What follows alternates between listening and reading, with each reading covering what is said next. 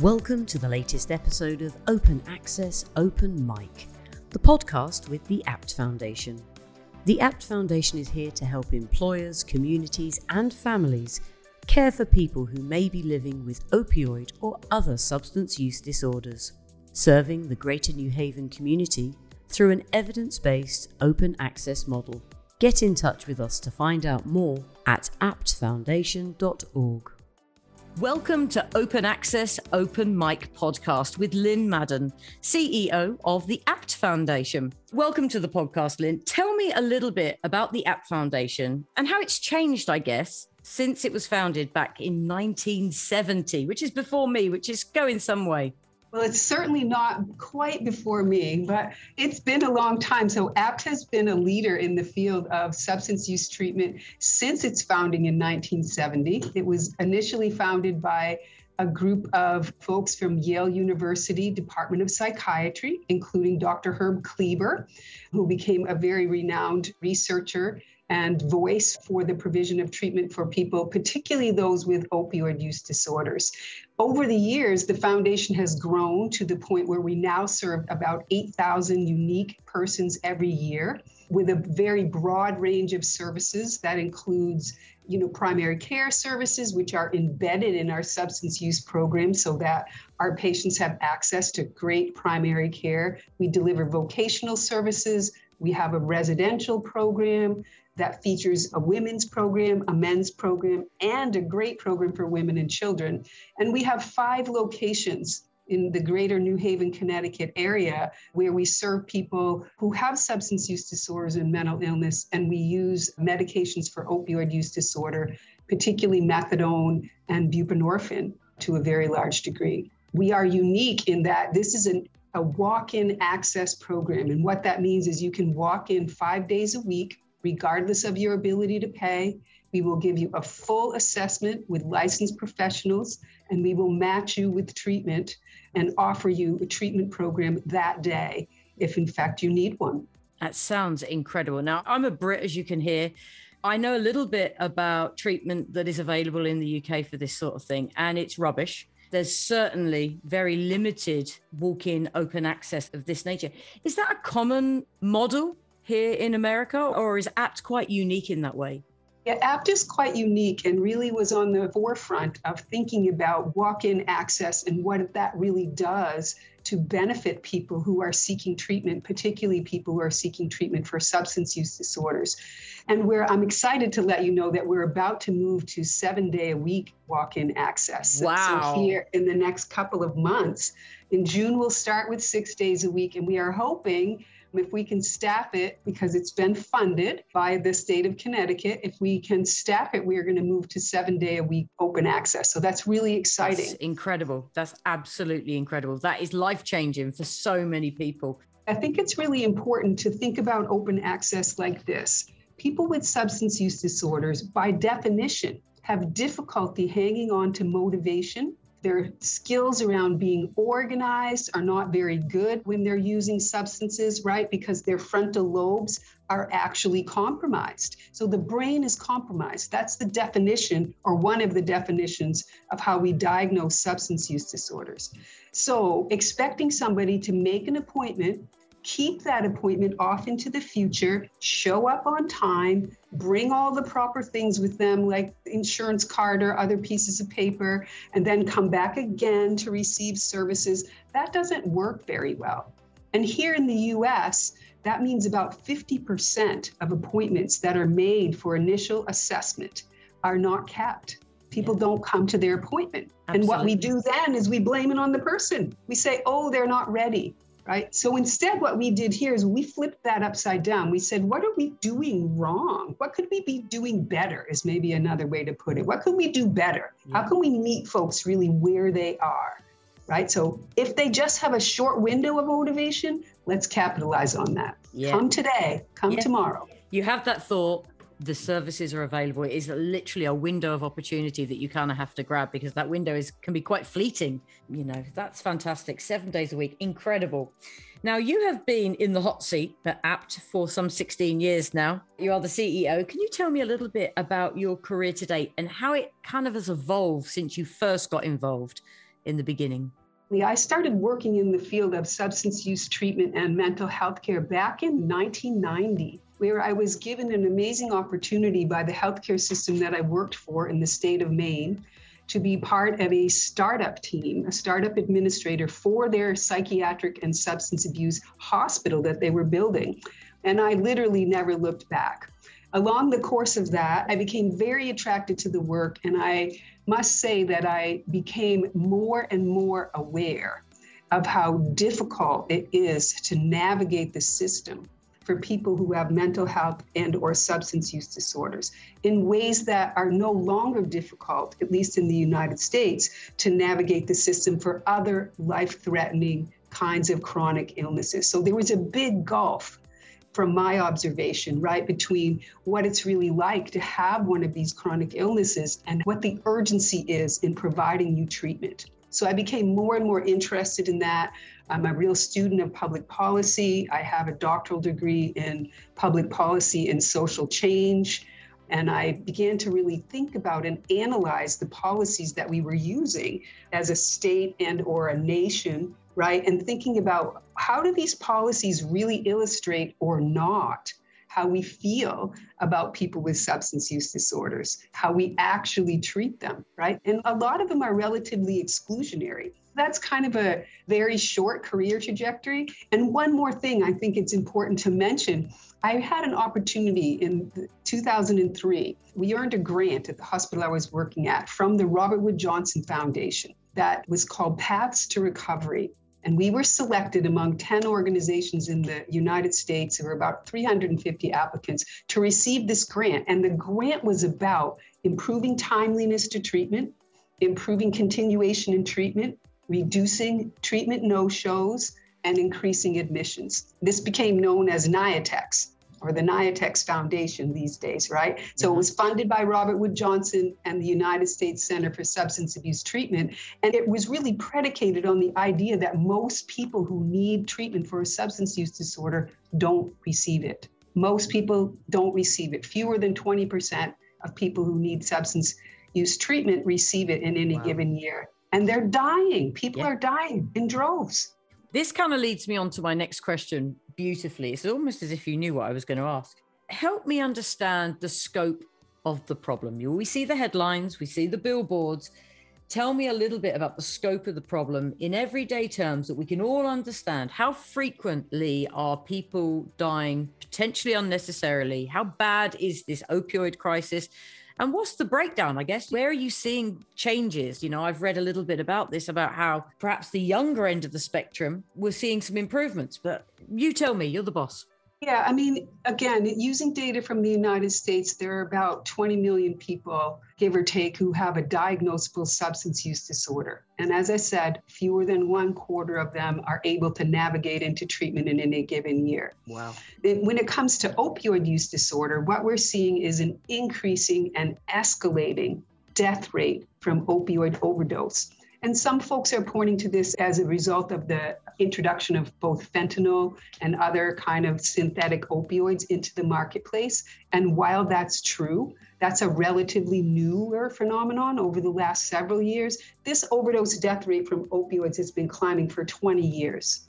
So yesterday, or the day before, in the United States, the CDC released death data for 2021, 107,622 people died from an opioid overdose in the United States in 2021. That's a 15% increase over the previous year.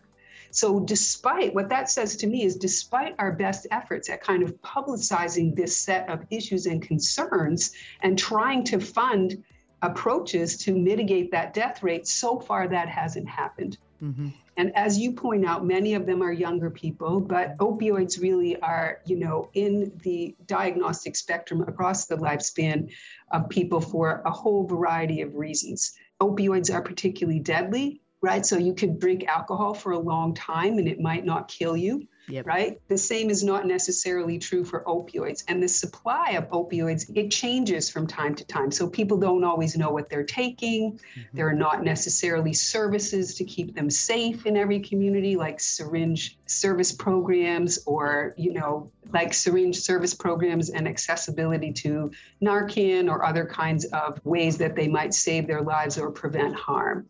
Do you think that's because people essentially don't know what they're buying? And do you think there was a difference when the internet arrived? Have you seen an increase in that respect with people purchasing online and not knowing what they're buying?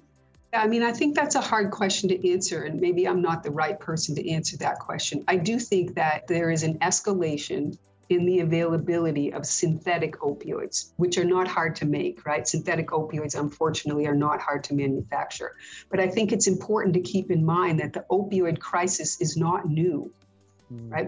This crisis has been going on for some time now, and I would call it 2 decades where we've had a serious and growing problem with opioids, right? So not just heroin, which is where everyone's head goes when we first start talking about that. And heroin is still with us, and it's much more pure than it used to be. But we also have, legally manufactured opioids, which are widely available or had been widely available in many places in this country on the streets and are highly addictive. Mm-hmm. In a community forum last fall, you referred to the overlapping of the pandemics of opioid use disorder and, of course, COVID-19 as the global syndemic. Can you talk to me a little bit about the concept of a syndemic and how this affects your work and the people you serve?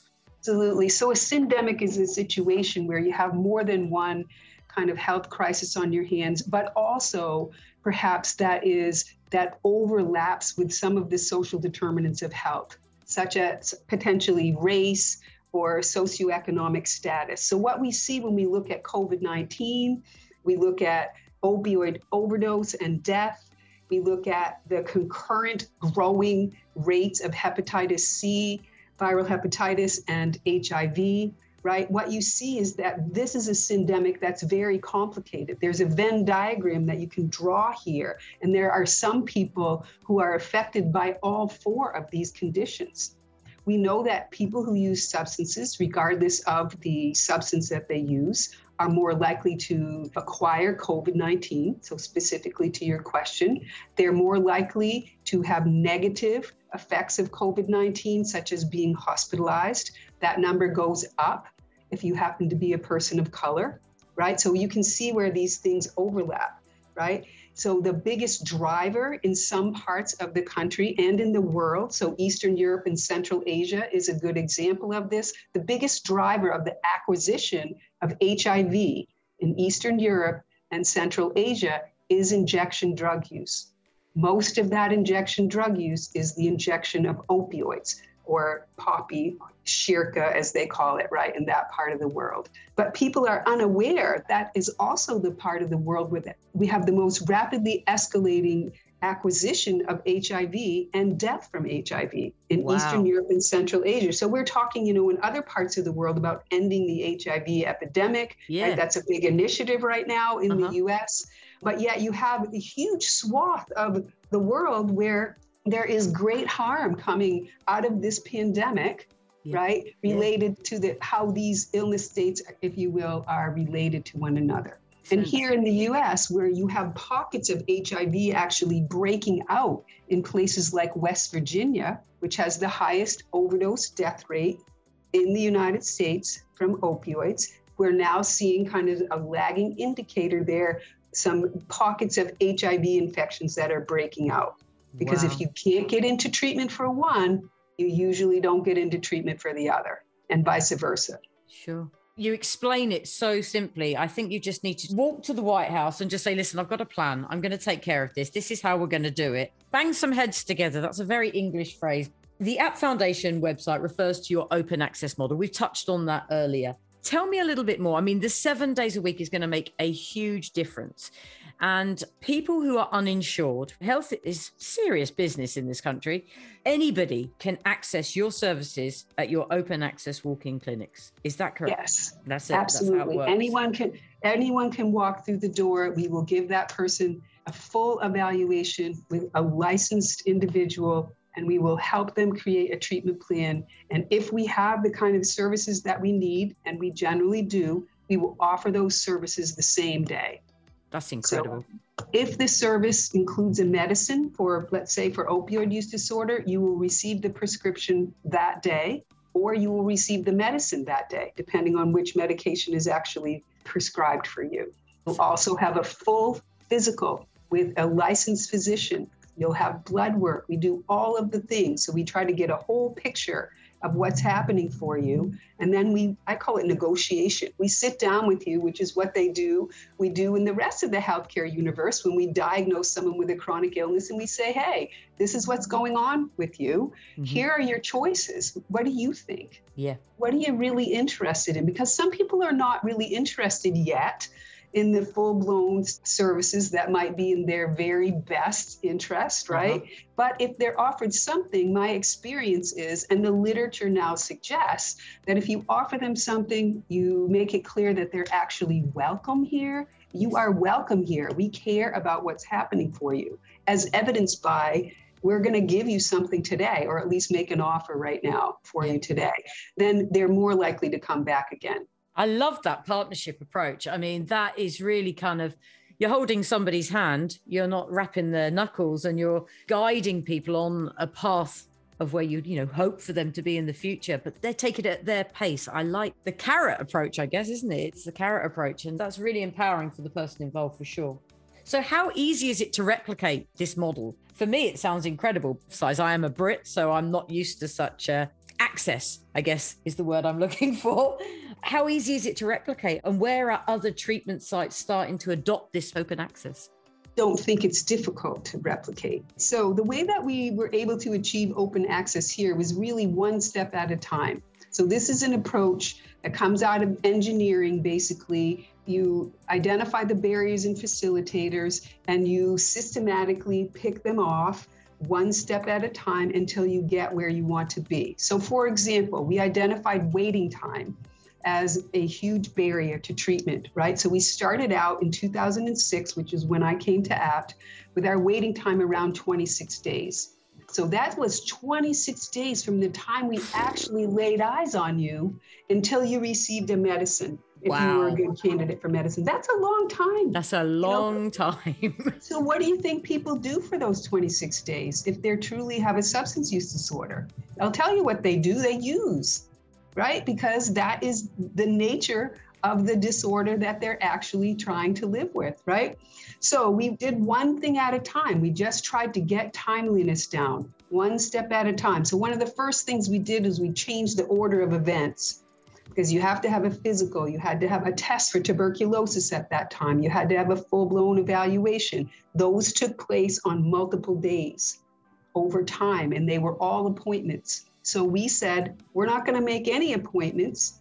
Instead, what we're going to do is we're going to do all of those things the first time you come in. Absolutely. Yep. Right? You might be here a little longer, so your day might be here a little longer, and you might have to wait half of an hour because someone walked in before you, but by the end of the day, it's all done. Yeah, and absolutely. You're going to get your medicine if you're a good candidate for medicine.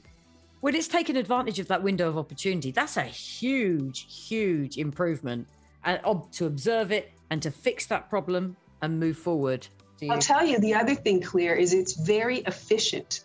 So one of the barriers that some of my colleagues across the country and in other countries cite is that, well, we wouldn't be able to pay for that because how do you staff to this, right? Well, you staff to the volume that you actually see developing. So what you do is you commit to taking care of everyone who shows up today.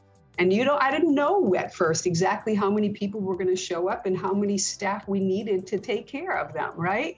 So you just have to re-engineer your system a little at a time. Now, at this point, we had about 1,600 patients then in 2006. Now we have 8,000. We didn't advertise. We haven't advertised at all. That is simply people talking to each other and saying, here's a place I know that you can go and they will see you today. That's incredible. Obviously, your open access model is going to be open at the weekends as well, 7 days a week. Those numbers are going to fly. They may go up. I mean, yeah. I'd put good money on that. I have to be honest. I'm not a betting person, but I would definitely put money on those numbers going up, because it is about harnessing that motivation in that moment, that window of opportunity, and to be able to take care of all of the appointments, which are never going to be kept, in one sitting. Yeah, absolutely. That's the way to go. Incredible, incredible. Is substance use getting in the way of your ability to partake in activities you once enjoyed or maintain any aspect of daily life? Opioid or other substance use disorders can be treated safely and effectively. Reach out to your local treatment network through samhsa.gov/find treatment. That's samhsa.gov/find treatment to start medicine and begin your recovery. Brought to you by the aptfoundation.org. What does a typical day look like? Because, I mean, you're obviously now talking about opening on the Saturday and Sunday. You're going to have to assess the staffing requirements, the cost requirements, because there is going to be a cost attached. And I guess you'll regularly assess what staff you require based on the number of patients that are going to turn up. What does a typical day look like in one of your clinics? Well, they're all different. So where people walk through the door is called the Access Center. We literally named it what it is. It's the Access Center at Apt Foundation, right? It has its own entrance. It's on a bus route. You can get off the bus 20 feet before the door and you can come inside. There's a cup of coffee for you. There's a glass of water. There's a computer. You can sit and do Facebook if you'd like while you're waiting. Wow. There's actually several computers. We have a spot we call the living room, which we've had to close down a little bit during the pandemic, but it has a TV in it. We have snacks that we pass out a couple times a day, and you just hang there until it's your turn. So you get in there, you sign up. We have days when 2 or 3 people walk in. I believe our record is that we've had 28 people walk in on one day. Wow. For evaluation. Goodness me. Yes, and we see them. It's a busy day in the same building. Now, again, this grew over time. We've learned to staff our way into this over time. In the same building, on a different floor, we have Apt Foundation Primary Care Services. We see those people have their evaluation in the Access Center. They go upstairs to the primary care program. They have a full physical. Again, they might wait for a few minutes because there's someone before them. And that's also a functional primary care program. We're seeing other patients or patients who are already established with us at the same time. That you have your blood drawn as a patient, because that's a requirement and it's good clinical practice anyway before medications are prescribed. And then you go back downstairs if you're going to receive, let's say, methadone treatment, and you get a dose of methadone that day. So you literally receive methadone that day, or you receive a prescription and you might go off to the pharmacy and pick up buprenorphine with instructions about how to take it or to bring it back with you and let us observe you taking it. So it's a pretty busy place. Mm-hmm. Now, simultaneously in that access center, so you have evaluation going on, you have outpatient services, which are all drop-in groups. So There's a menu, like going to a restaurant, and you look at the menu and you decide what group is suitable for you and you go to it. You can go to 3 groups if you'd like, because you're not having a very good day or you're bored today or it's cold outside. But the requirement is that you have to come at least once a month to a group, because that's the regulatory standard. But we have people who come once a month because they feel like they're doing fine. We have people who come several times a day, right? So that's all happening in the same space with the same clinical team. Yep. And then you have methadone treatment services, including the dispensing of medicine, also happening in that space. So the patients are not identified by diagnosis. There's also psychiatry services happening there. So primary care, psychiatric care, methadone maintenance therapy. You have outpatient services and evaluation services, all happening simultaneously. Multidisciplinary team, doctors, licensed clinicians who are training, including residents and fellows, nursing staff, right? Vocational specialists, they're all in the same space. And the patients actually navigate the day. There's a menu on the wall. They drop in and out of the groups that they want to be in. And this is another thing that is relatively different, right? that most programs say, well, you need to go to have services with Claire because she's the best person for you. We actually let the clients decide that. It's so empowering. Getting off of the bus, by the way, it sounds like, short of sending an Uber, you've done everything to encourage people to attend.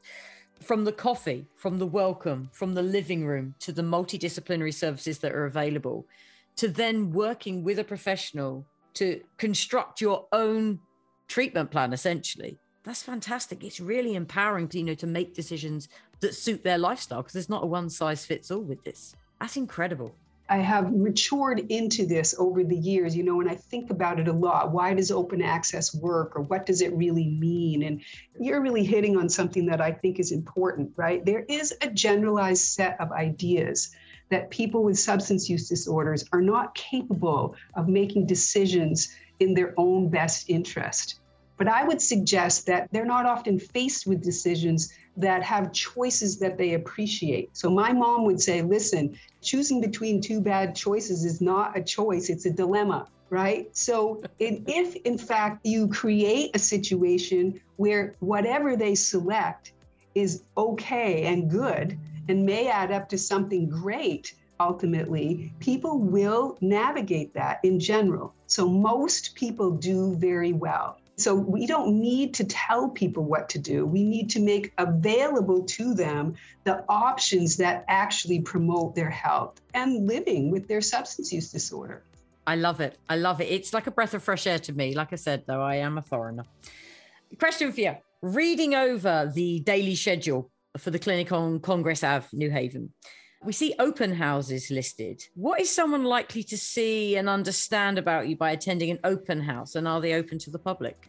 Those are open houses for patients, right? So patients are in different places in their own treatment journey. So some of them might be new. Sometimes people always come at 6 o'clock in the morning, for example, because they have a job and they're not aware that we have other services that might be available to them. So open houses are ways of promoting some of the uniqueness of the care continuum here at the Apt Foundation. The other thing we do in the open houses is really talk to people about what else they might like to receive for treatment. What are you interested in? Right? So we run the gamut. We have horticultural groups, we have poetry groups, we have groups that are focused on trauma, we have groups that are focused on, planning for being with your family over the holidays.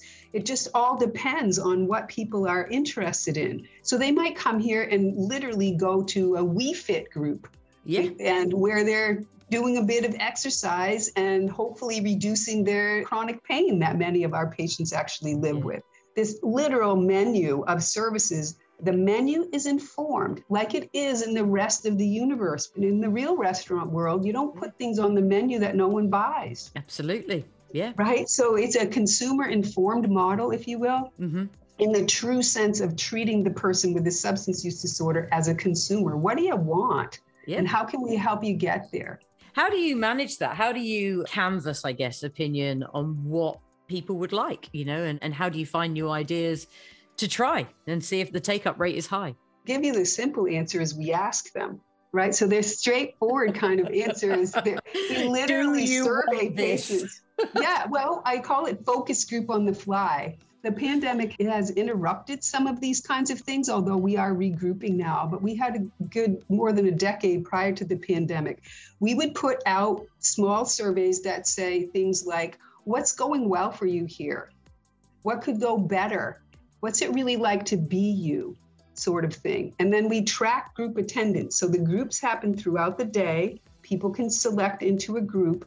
If we have a group that only 2 people ever go to, we say, let's think about something else. Now, the other thing I really want to be clear about here is the staff are incredible. So people who work in this kind of model really come to embrace it, right? It's not how most people were trained. And they come up with ideas, because they learn about their patients in wholly different ways by seeing them navigate this kind of approach, seeing different people every day, as opposed to just your own, quote, caseload, right? They see people at different phases of recovery because some of the people are new and some of them have been hanging around for a while. So the staff become just a key ingredient in terms of, keeping everything fresh. And being that flexible to accommodate, and you want to do that, you think that's a good idea, fabulous. And then facilitating it. Yeah, no 2 days are going to be the same for your clinicians, that's for sure.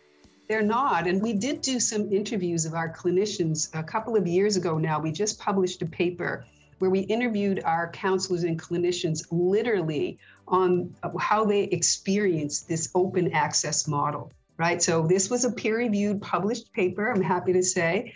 And the purpose of doing it was really to be sure that we were developing our clinical teams in the right way, that we could sustain and hold up this set of open access ideas, to understand whether people liked their jobs or not in this environment, because it's so important to like your job. And what we learned is that they could come up with a few, sort of negative thoughts about open access, but they came up with about 10-fold that number of positive views regarding open access, right? And we then feed that back to the staff here, and that engenders some conversation about where we're going next. Amazing.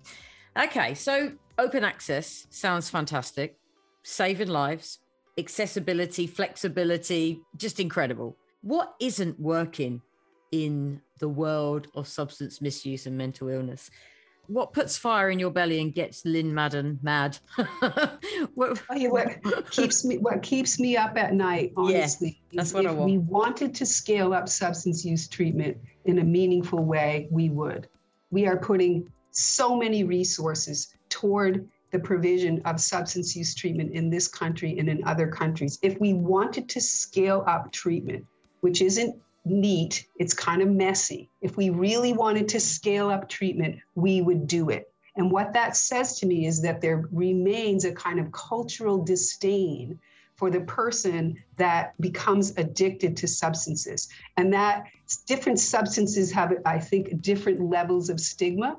And opioids, and particularly injecting drugs, has a very high level of stigma, right? So there remains this narrative, which may be somewhat underground, that people have brought this on themselves, or that somehow they deserve the consequences of their, quote, behaviors. We do not have this narrative when it comes to things like diabetes or chronic obstructive pulmonary disorder, right? Yep. Or lung cancer, even though these illnesses, which are chronic and difficult and often deadly illnesses, even though they may have been jump-started by behaviors, we hold on to that really for substance use disorders, and particularly for illegal substance use.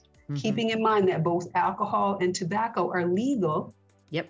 They carry less stigma, even though they cause more deaths in the world. The use of tobacco is the leading cause of death in the world. Right? But there's nowhere near the level of stigma attached to that there is attached to the use of illicit drugs, and particularly, again, I would say opioids. So if we wanted to change this, if we really had the political will to change it, we would do it. Now, I see some movement in that direction, but I have a hard time just looking at the data that came out just recently, and 107,000 people have died just in this country in 1 year from opioid overdose, many of which are preventable. We passed the 1 million mark of deaths from opioid overdose in this country with this most recent reporting. Keep in mind that every death from opioids is attended by 30 non-fatal opioid overdoses. Wow. 30. So multiply that 1 million number by 30, and you get 30 million people who are ODing. And then, of course, being a drain on society and on facilities and services, when if we put the money in the first place into potentially an open access model, we may have alleviated that pressure. So, I think it's hard to necessarily prove a negative, but I can say that, of the opioid deaths that happened in the state of Connecticut in the last year, fewer than 10 of those people were enrolled in treatment at the time of their death. How many died in Connecticut? What were the numbers for Connecticut? About 1,300 people in the state of Connecticut. So fewer than 10 of them were enrolled in a treatment program at the time of their death. A couple of things we know is that entering treatment, even if you don't stay, entering treatment for opioid use disorder with a medication, So the medicine is the only thing we know of that has a high efficacy rate, right? It's not that nothing else works. It's that if you really want high numbers from an effective point of view, you have to take a medication such as methadone or buprenorphine. What we can say is that entering treatment with one of those medicines means that you are less likely to die of overdose in your lifetime, even if you don't stay in treatment, and you are less likely to die of any other cause than you are if you're an untreated person who's addicted to opioids. Why do you think that is? Is that because you're opening a door, if you like, that there's a possibility that it doesn't always have to be like this? You mean, there's the old myth, isn't it? Once an addict, always an addict. It's not true, is it? I think it's a kind of provocative question, but the reason I think it is, honestly, is that people enter treatment for reasons of their own, and those reasons don't necessarily go away. We've created kind of a difficult situation for people because we have this, what I call one and done idea. I enter treatment, I'm fine. Everything's going to be like this, straight road with the no magic roadblocks, pill.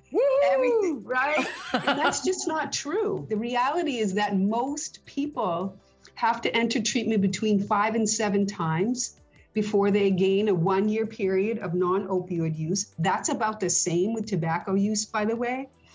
There's a lot of data that's out there that suggests that the rate of relapse to your previous behaviors in a chronic disease model is about the same among people with diabetes as it is among people with substance use disorders, for example.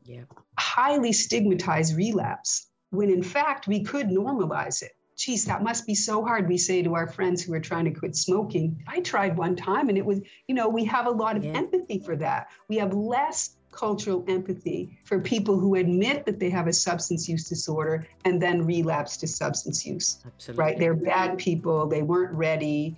They chose this path, all of that kind of narrative. So I think if you enter substance use treatment and people are nice to you, and the literature would suggest that you enter an evidence-based treatment like opioid agonist therapy with one of these medicines we've been talking about, and you get the right dose, that's a predictor of coming back into treatment.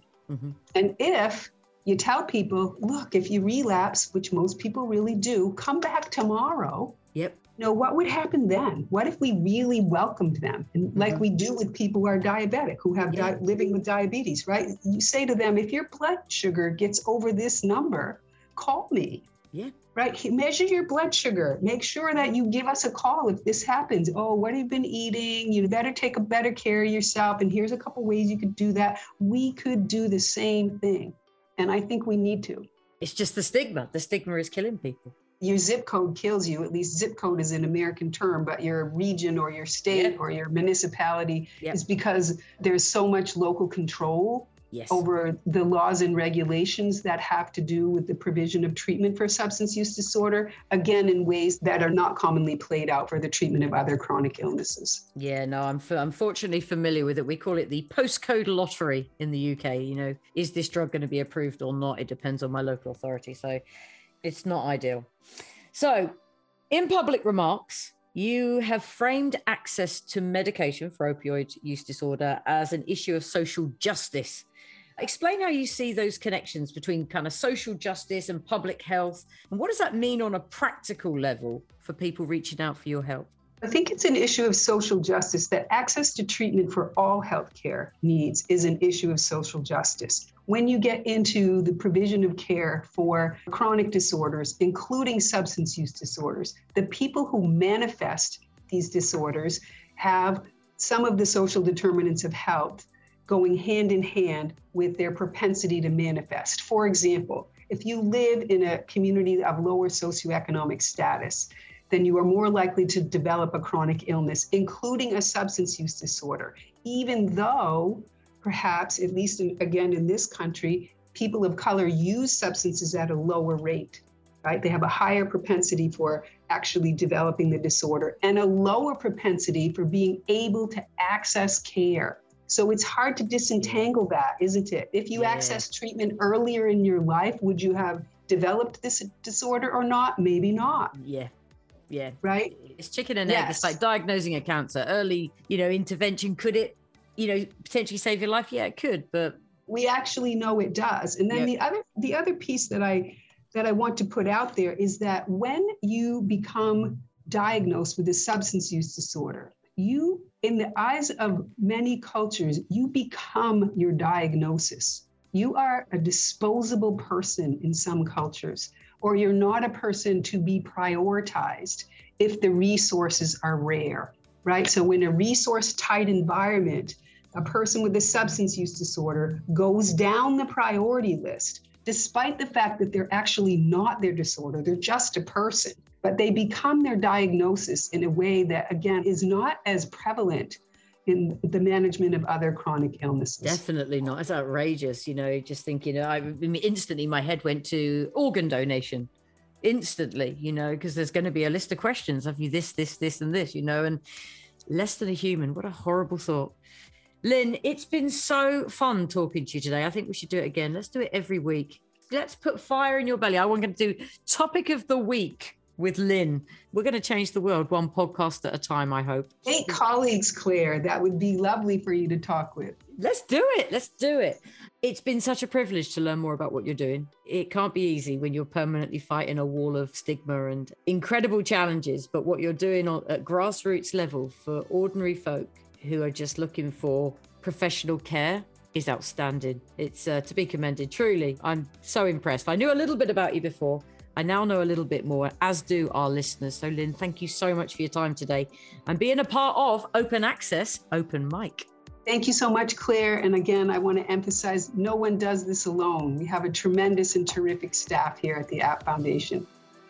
Thank you for taking the time to listen to this episode of Open Access, Open Mic with the Apt Foundation. If you have enjoyed this episode, search Open Access, Open Mic wherever you get your podcasts from. A special mention to Hancock Pharmacy, who have been serving the Connecticut public since 1959. The Apt Foundation values their help in serving our New Haven area clients. Their Long Wharf location provides medications for treatment of substance use disorders by prescription from our primary care doctors, who are also trained in addiction medicine. Visit HancockLongWharf.com. This podcast was created and produced by Red Rock Branding. RedRockBranding.com.